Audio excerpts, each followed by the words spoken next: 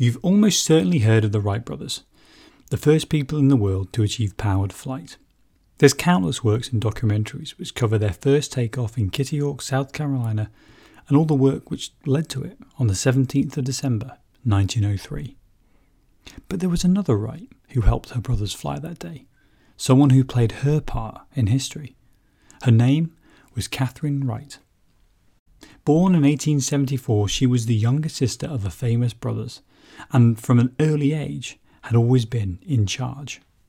After her mother's death, Katharine assumed management of the house at just 15, and despite being their younger sister, always looked after Wilbur and Orville. Once the pair began studying powered flight in the late 19th century, she would become instrumental to their success. As they worked away on designing new aircraft, Katharine ran the bicycle shop, which helped fund their work. She managed their correspondence and helped them secure new contracts and funding. Katharine delivered the famous success telegram to the local press, who helped spread the news of the famous first flight worldwide.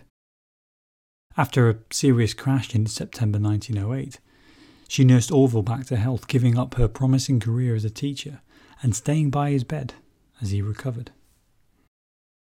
Katharine was the only Wright to speak French, making her vital in forging the relationships needed for the brothers to achieve the success they did in Europe. She mixed with kings and viscounts as Wilbur and Orville dazzled the crowds with their displays in the air.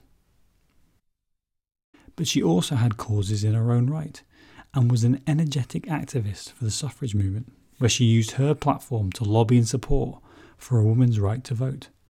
In her own words, "Wednesday I spent going to Columbus to be present in the Senate when the bill granting presidential suffrage to women was voted upon and passed.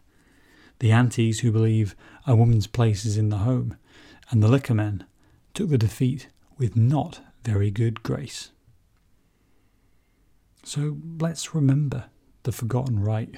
While her brothers were in the air, she kept their feet on the ground and made her own contribution to human beings learning to fly.